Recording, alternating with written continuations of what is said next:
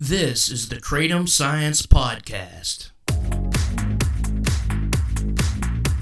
I'm your host, Brian Gallagher, blog and social media writer for KratomScience.com, your source for all things Kratom. As a lifeguard at 16, Dion Evans tried to save a boy from drowning, injured her leg, and had a cast put on too tight. This led to many complications, including amputations, decades of severe pain, 240 surgeries, and being cut off opioids cold turkey. She currently researches and advocates for kratom and plant medicine. This is Dion Evans, and this is her amazing kratom story. You have quite a story, and your name is Dion Evans. That's how it's pronounced, right? Yes, it is. Because when I tried to email you, I put your email in, and it said mustard. Everyone calls me Mustard. Because it's spelled Dijon. Is that a French name? Well, my mom's name was Diane, and my dad's name was John, Jon. So my mom, being the clever person she was before she heard of Dijon, France, she put Dijon. And I know we have a mutual friend, Nina Iden, and she also has a silent J in her last name. Yeah. Yeah, she's cool. She said you were a warrior, so I think that's a good compliment. Yes, so is she. You know, from the commercial you did for the American Kratom Association, it was really good. It was really effective. So you were a lifeguard when you were 16, and you got an injury, and you got a cast for that injury. And so, what happened with all that? At 16, I was a lifeguard. I got my foot caught in a hole on the outside of the pool as I was trying to save a young boy. And I had a cast put on too tight. The cast was to my lower leg, and it was only on 4 days. I tried desperately to get it off before that, but the doctor said I didn't know what I was talking about. I had never had a cast before and just needed to leave it alone. It cut off the circulation and it killed the nerve. Because it took so long for them to treat and diagnose the damage, even after the cast was removed, the damage spread. That was in 1979, June of 1979. In September of 87, I had my first amputation. In between that time, I'd thrown 2 pulmonary embolisms, blood clots through my lungs, and both almost killed me. I had other bouts with blood clots. I had sepsis, blood poisoning. I have had over 243 operations. Wow. Between 1979 and I think my last operation was a year ago. I have been on my deathbed far more times than I'm comfortable thinking about. I've been a guinea pig. I've had treatments that they no longer do because now they have found that it actually makes the condition worse.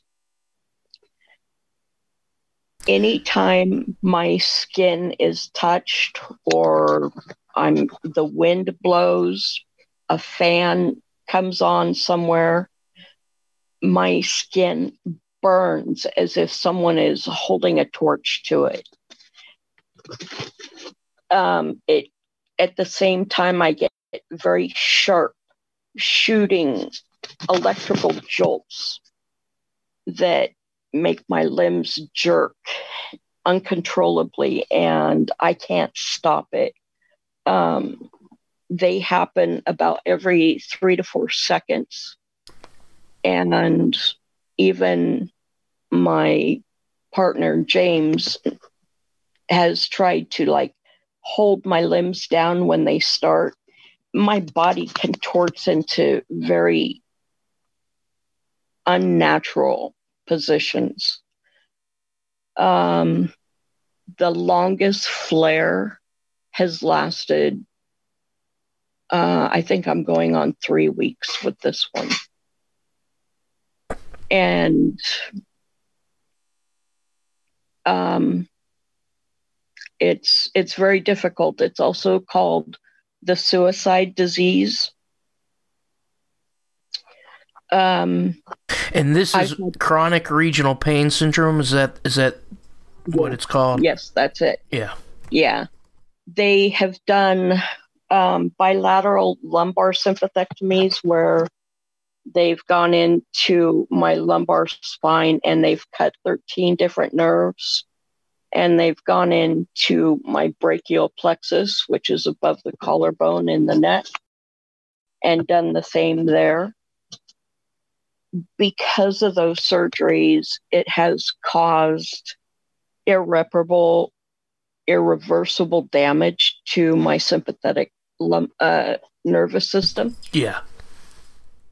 My body doesn't regulate temperature, my heartbeat, my pulse, hormones, everything. My body just doesn't regulate it because it was messed up by the nerve damage and the nerve damage spreading, but it's also been seriously messed up by the surgeries that I've had. Yeah, so I mean, this is all stems out of your injury and the treatment for your injury, which treatment is probably a bad word for some of that stuff. Huh? Is that right? So like all your blood clots and everything just came from stem from that injury. What were you studying at medical school? I wanted to go into neurosurgery. Yeah. And it stemmed from, at first I started wanting to go into orthopedic surgery because the first amputation that I had was truly a blessing.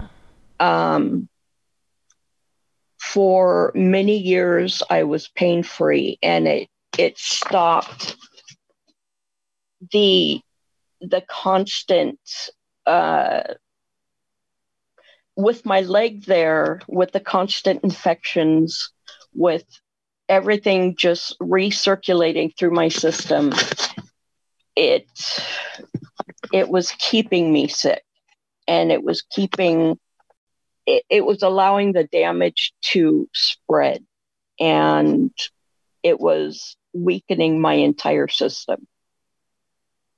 So I ran into this one orthopedic doctor, Dr. Richard Henderson, who believed in me enough. They had all wanted to do a full leg amputation, but I told him I would rather go through 2 amputations, knowing that a below knee would not work, rather than always wondering if it would have worked. Full leg amputations are very difficult, especially because my bones had been weakened considerably from all the damage. I've had 13 bouts of osteomyelitis, which is chronic bone infections. And my bones just don't regenerate the calcium and the natural process of bone breakdown and bone rebuilding that most people do on a normal basis. My bones break down faster than they can rebuild. And this is all from that cast. Yeah. So I ran into this orthopedic doctor, and he gave me the benefit of the doubt and did the below knee amputation, and was just very supportive and very, very encouraging. I became his shadow, and it really did change my life. And then being in an abusive marriage, my daughter and I were almost killed. I was strangled, and that's what really set the nerve damage back on track. Just that shock to my nerves once again exacerbated it. Yeah. So you had to deal with that too. God, man. So, is there any? I mean, geez, you had a lot of stuff thrown at you there with the all. I mean, is there any painful thing that you haven't gone through? Maybe we could list this. We're not going to jinx anything here. Yeah. Jeez, knock on wood. Oh, wow. I mean, this all stemmed from you trying to save somebody that was drowning and you got an injury. Do you have like a lot of anger, and is that tough to deal with? And I just had a general question about how mentally do you survive in general. I don't even know if you can explain it to anybody that hasn't been through all this. I did have a lot of anger, and I felt like I was being punished for what I didn't know. Yeah. But yeah, I was never sorry for trying to save this little boy. I became very angry with the medical profession because a lot of times doctors can make things a lot worse for patients than they seem to help a lot of times.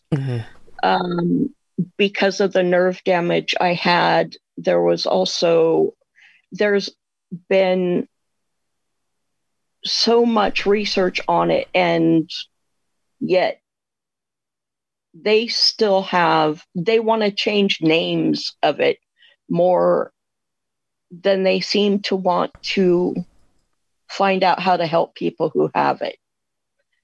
And the trauma of being told that something is all in your head, or you're hysterical, or it's someone is trying to get attention. I'm sorry, if I was trying to get attention, I could think of far more ways than thinking and stating about the most painful condition that is known to humans. Even when it comes to, intimacy, wanting to be touched, but yet cringing at touch. It's very difficult trying to explain to people, no, I'm sorry, I can't use gels, or it's windy today, I'm not going outside, or no, I can't use those sheets because having them touch my legs, they're too scratchy. And people want to say, if you wanted to bad enough, you would. Or if it meant enough to you, you would. Oh, that must be frustrating. Having family turn away and abandon you because they can't deal with what you go through, and have no problem telling you that they can't deal with what you go through before they stop and think about what it's like to not just go through it, but the trauma of people turning away from you who you've grown up with. You've grown up within the same home. Or just people who have always said, I would never do that to you. I'll always be there. I think all that was harder than the condition for the longest amount of time. My minor in college was psychology. That helped a great deal.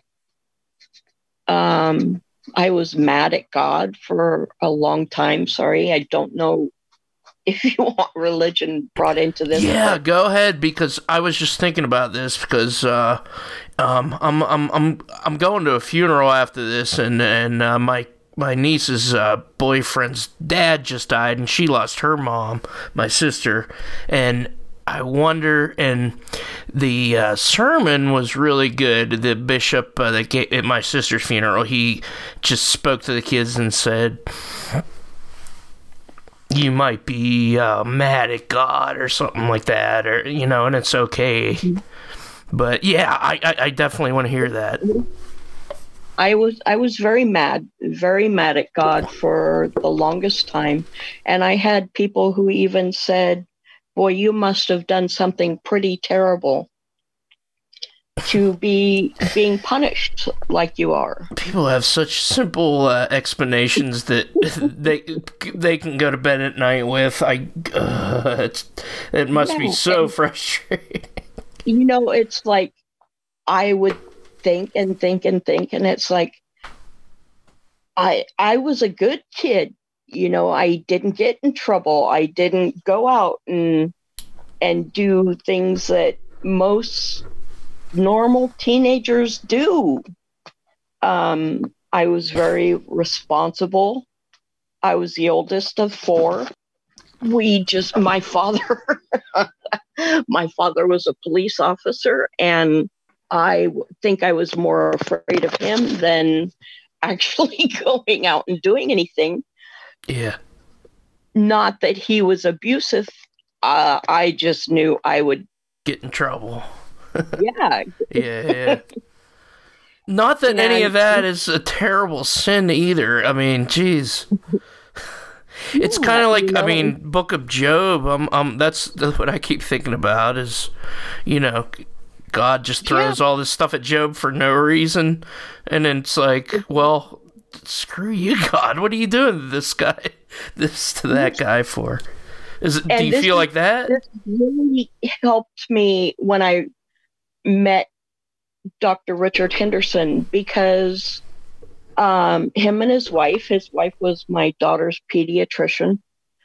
They were Seventh-day Adventist, and I had been searching, I don't know how long, for something that kind of made sense to me.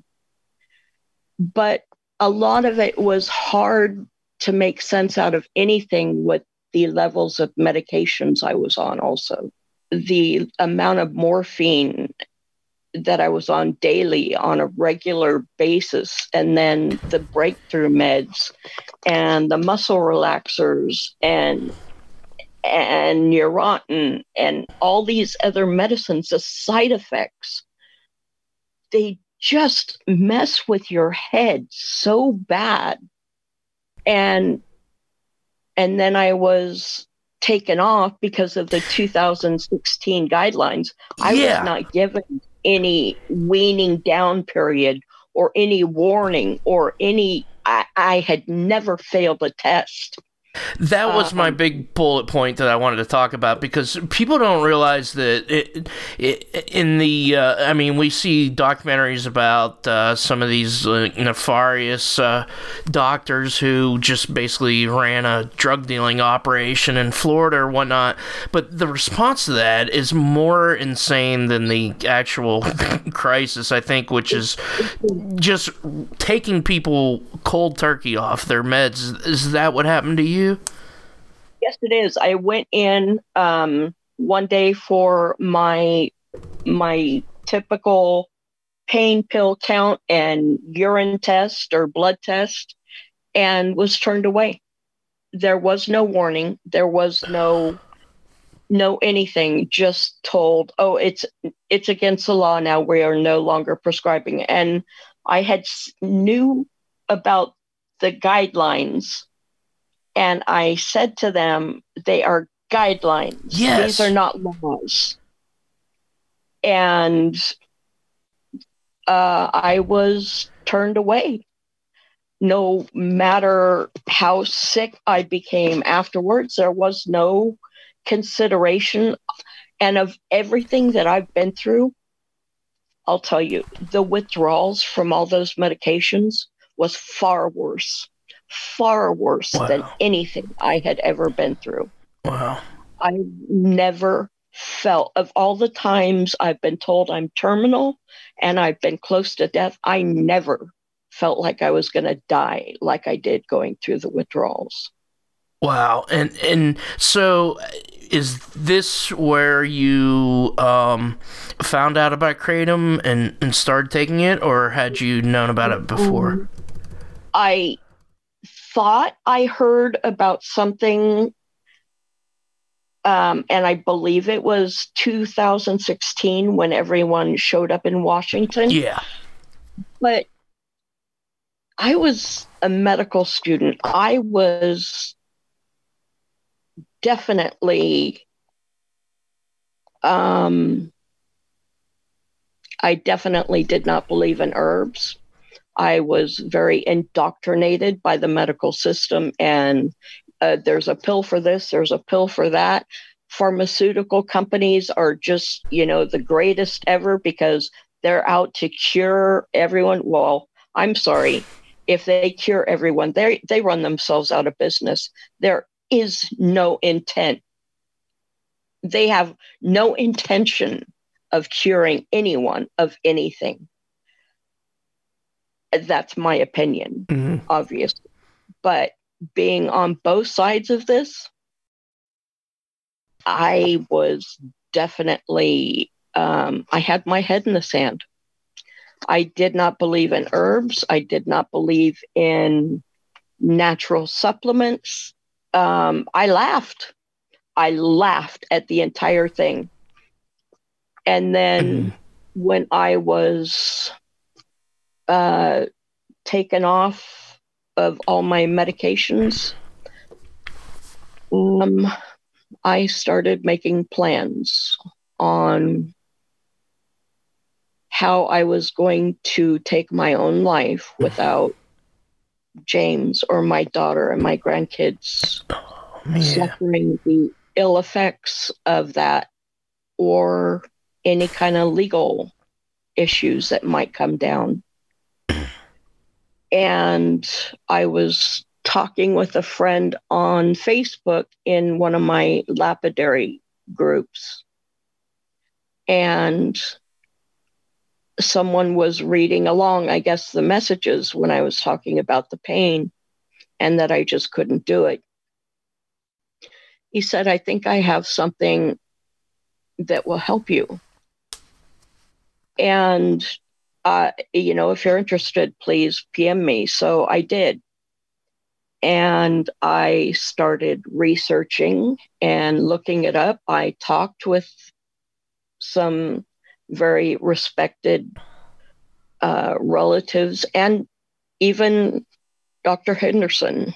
I looked him up and got in touch with him, asked him if he had heard about it and what he thought. But I had nothing to lose. I have a man who loves me. I have a beautiful daughter and I have 3 wonderful grandkids. And I had a date and time to where I knew I was going to end my own life. So what did I have to lose? Because I didn't want to die. I'm not ready to die. That's why I've fought so hard to stay alive all this time. Mm. But the mail didn't get here when it was supposed to. And that 2 days turned into a week. I was on my way out the door. I had a friend come over and get me ready and help get me out of bed and get me in my wheelchair.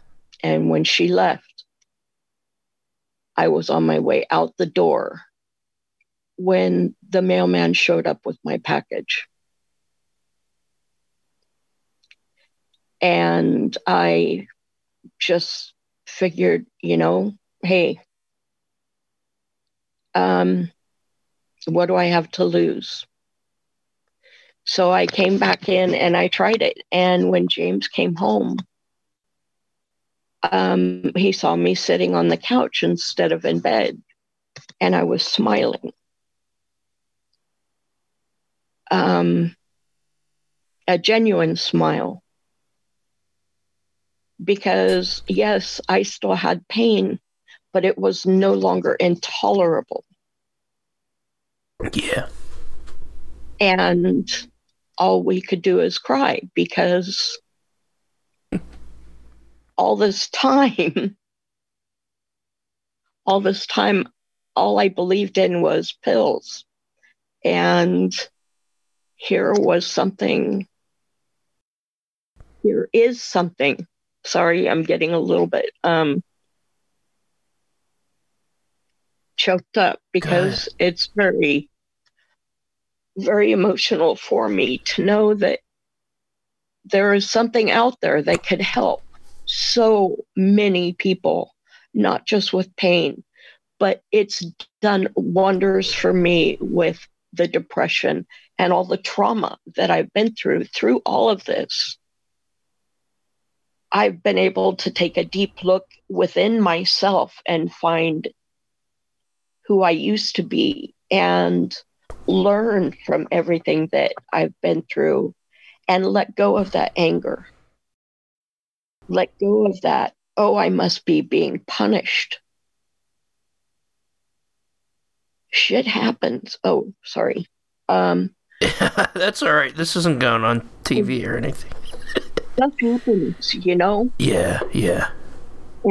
And bad things happen to good people. It doesn't mean they're being punished.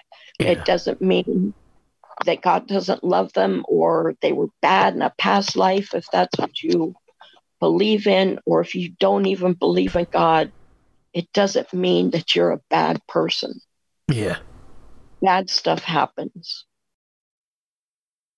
And generally, there are consequences to those bad things. Whether you've been addicted to medicine that people told you couldn't get addicted to, and you were, so you're kicking yourself thinking you're a bad person. No, it doesn't mean you're a bad person. Even if you got addicted to something because you did drugs, it still doesn't mean you're a bad person. Yeah. If something happened to you from an accident or a birth defect, whatever, and kratom doesn't work for everyone, just like pills don't. Yeah. But the majority of the people out there could really benefit from at least trying it. And the thing that's going to give it a bad name is the FDA saying it's comparable to heroin. Because people who want to get high or who are trying to self-medicate or are running away from whatever in their past that they are trying to run away from, they're going to turn and look to use it in the wrong way. Yeah, People really. can die from taking too much water. Yeah.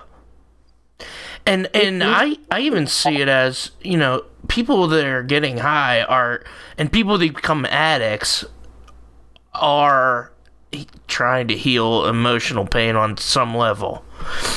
So it's all medical to me. I that's how I see it. And it's just like they're not bad people because they want to get high and feel something. It's like, just because someone is addicted to something and they're self-medicating, trying to stop, even if it's mental or emotional pain, it's still pain, and they're trying to get rid of it. So explain to me why the FDA and the government and DEA can be going after kratom so hard, but heroin, meth, and everything else that you can get off the street is still on the street. And they don't know what they're getting. Like, I have a friend whose son just OD'd on fentanyl. He's alive and he got through it, but he didn't know the strength he was getting. And that's the thing. It's they're trying to do that with kratom. They're trying to put that underground, make it illegal, so somebody nefarious dealer might spike it with fentanyl, and I just think all these things should be not illegal, and we should deal with it in a way that is overground. Yeah, look at magic mushrooms. I know that's way off course here.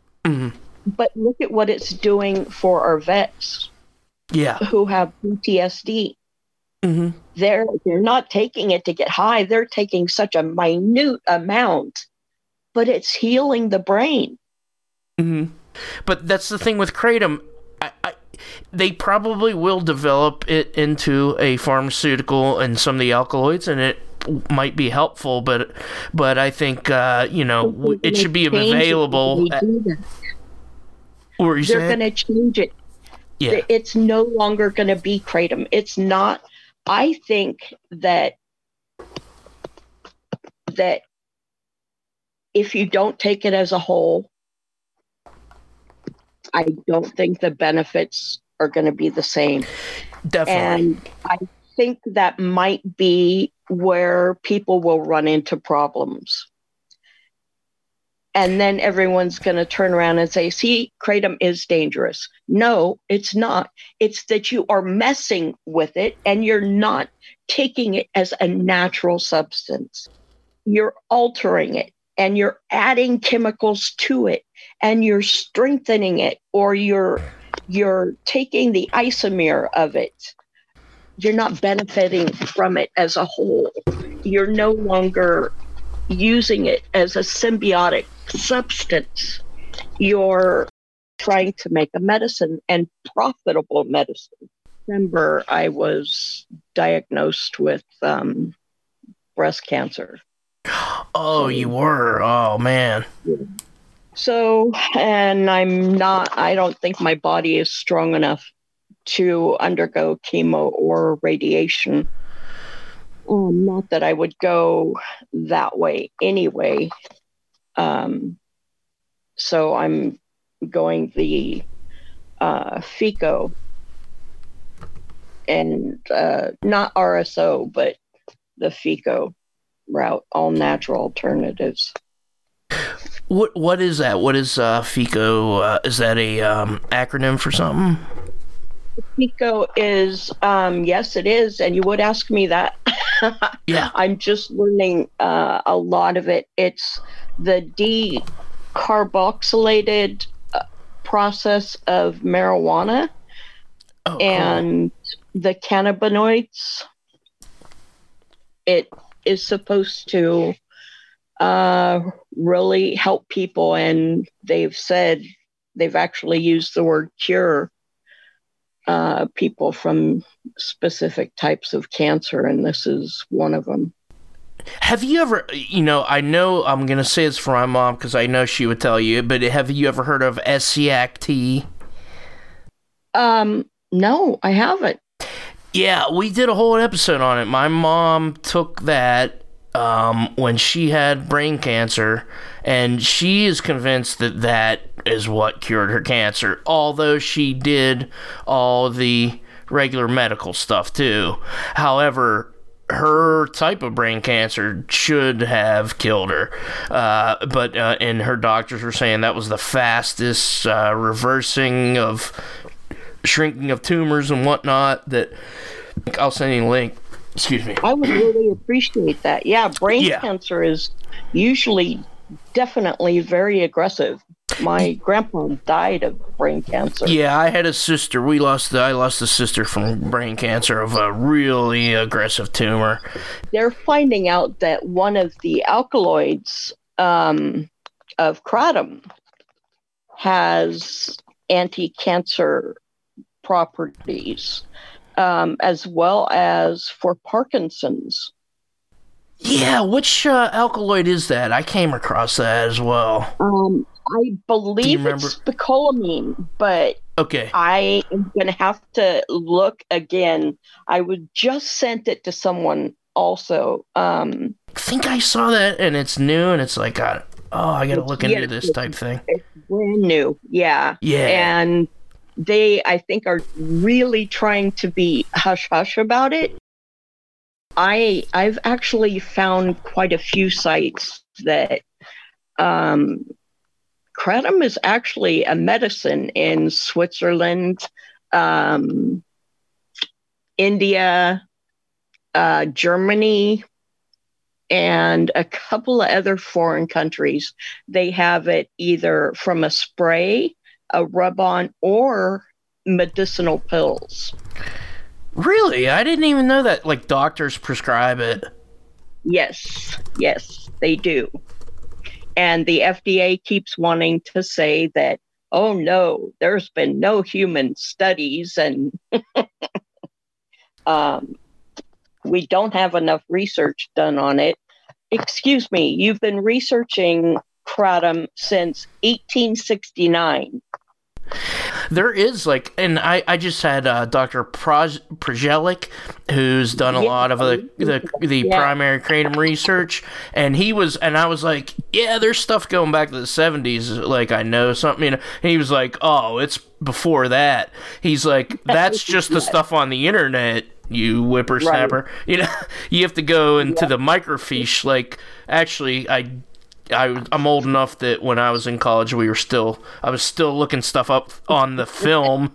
You had to go into one of those machines and actually find it. But he's like, yeah, there's a ton of that stuff, and like even GlaxoSmithKline, like the precursor to them, found in the 70s that.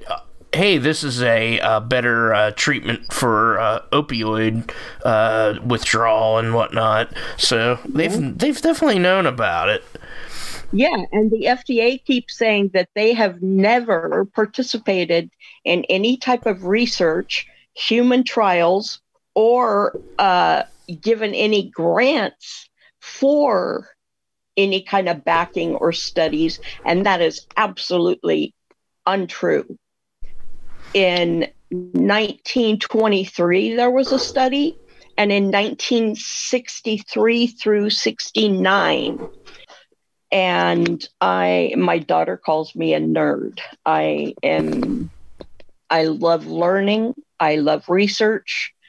I was happiest when I was a medical student before I had to take a medical leave of absence, and that is what I'm happiest doing, is when I'm learning, researching, and just burying my head in books. The alkaloids, we call it the entourage effect. We do a portion of the podcast I do with this neuroscientist named Dr. John Cachet, and he's did a lot of work in his PhD on just drug and general effects, but we look at kratom, but he calls it the entourage effect. The same thing with cannabis. Like if you just take THC, it's different than smoking weed. And if you take kratom, it's different than just taking mitragynine, even if the alkaloids may help with certain things.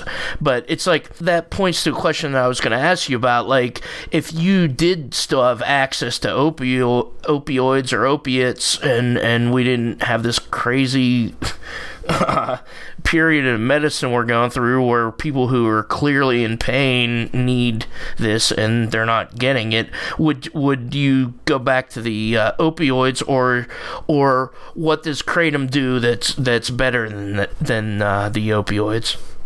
There are times that I definitely need something stronger than kratom. Mm-hmm. So would I take them occasionally? Yes. Yeah. There are times that, yes, I would. Would I take them all of the time? Absolutely not. Kratom doesn't mess with my head.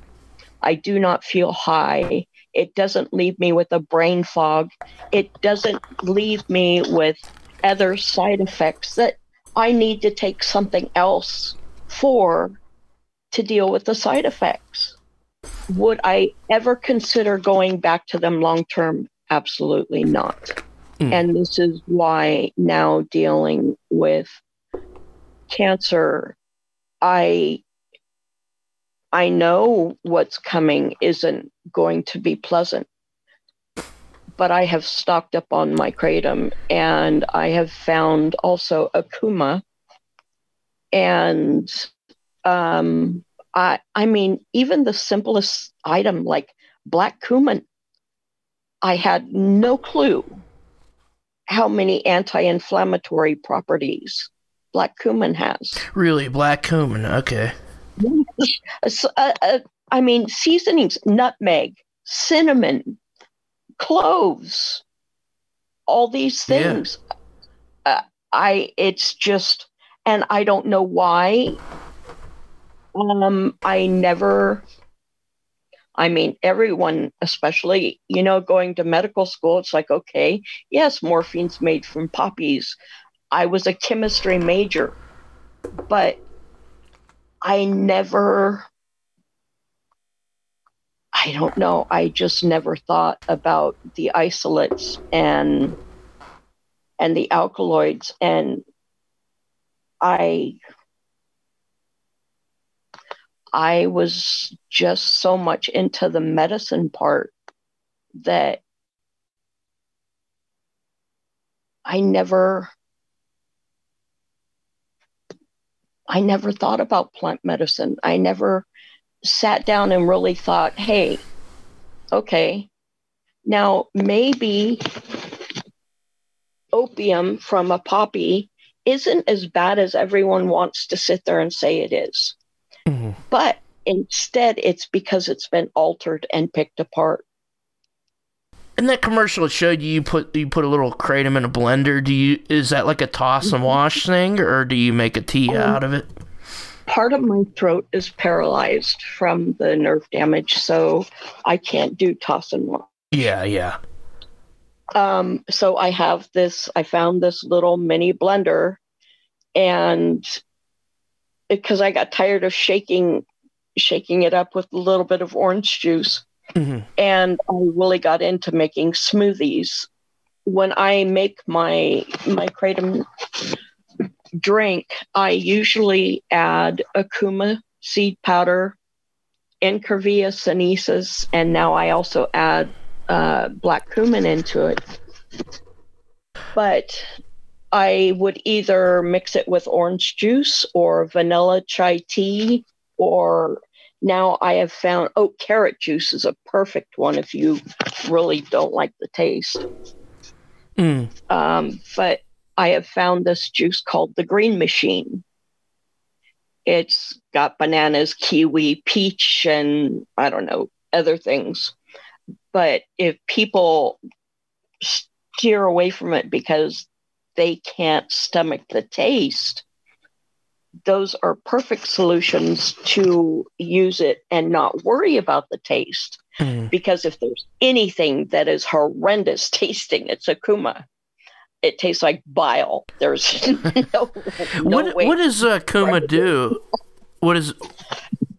It is really the only thing that comes close to helping me with those sharp shooting pains. It feel like I'm being electrocuted from the inside out. And the Akuma, it's a seed from Africa. It's a tree seed. It is the most horrendous thing that you could ever taste. It is so bitter. It's just, it's bad. And this is coming from a person who drinks Kratom too, so everybody take that to heart. The first time I did, I was drooling all over because I did not want to swallow. I had a towel underneath my chin. I was trying to brush my tongue. I was trying to eat. That's how you know it works. Because why the hell would, like, that's what I tell people about Kratom tea. If you don't really need it, it's self-limiting. Yes. Yep. Why would I have ever done it a second time if it didn't work after that? But yeah, I have no qualms anymore. In fact, I will, when it gets real bad, I'm afraid of even waiting that 20 minutes before it kicks in. I'll just suck on a seed. There is a hint. If you have a little piece of chocolate afterwards and just let it melt on your tongue, it will get rid of most of the taste. But that taste just does not go away for the longest amount of time. Except for with this Green Machine juice. And no, I don't get kickbacks from naming anything. I've tried just about everything to get rid of the taste of the Akuma primarily. Yeah. But I did the California Save Kratom rally with Kim DeMont in Sacramento. I think I had been taking Kratom for 7 months at that point. And I had a brother-in-law in Thailand who was a professor there. And he gave me the instructions on how to make tea with Kratom.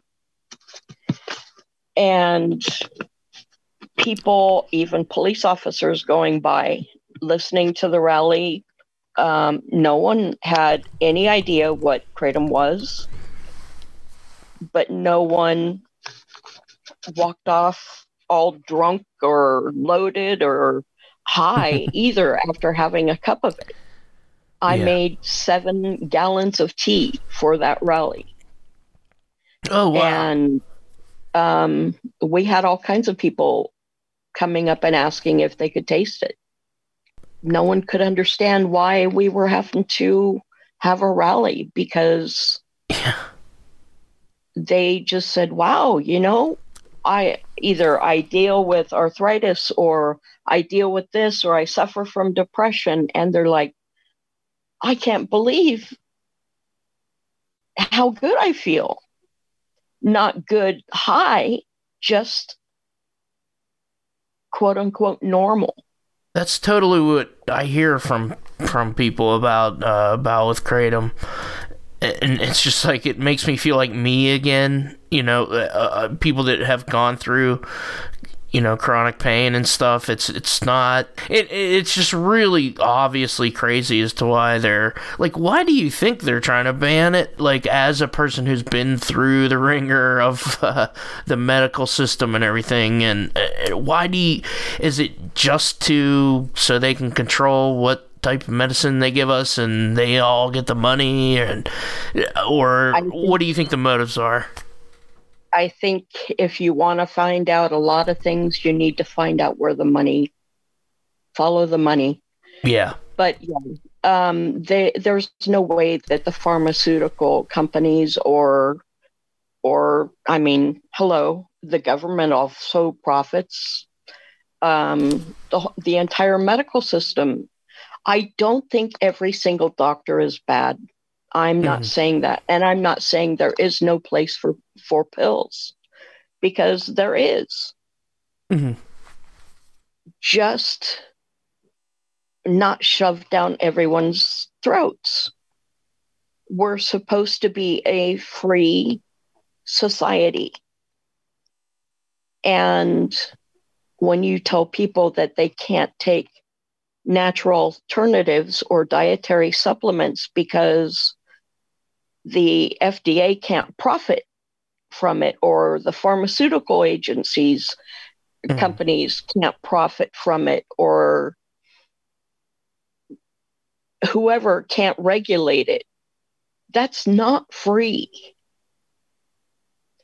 That's at a cost. And it's not only at a physical cost to many, unfortunately, more often, we have no psychiatric care for people who need it. Look at our homeless situations. Look at the people living on the street. Look at our vets who come home from wars fighting to protect these opium fields. Sorry, I won't go down the rabbit hole. Go ahead, yeah. No, you're exactly right. But we have all these people who need psychiatric care, and it's just not offered anymore. Or if it is, most people can't afford it. Yeah.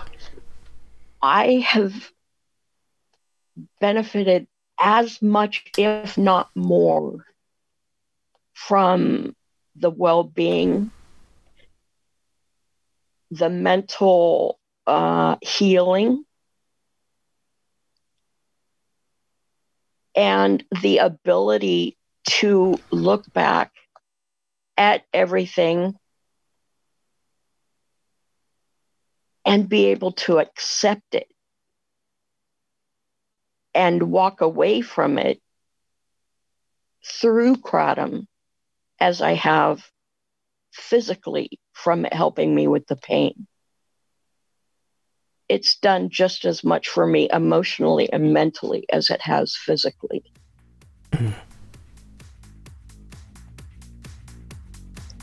And I think it's something that is really needed in our society. Thank you so much, Dion Evans, for that gift. Please like, subscribe, turn on notifications, and listen to other episodes of Kratom Stories and interviews with scientists, as well as Journal Club. The music is by Risey. The song is called Memories of Thailand.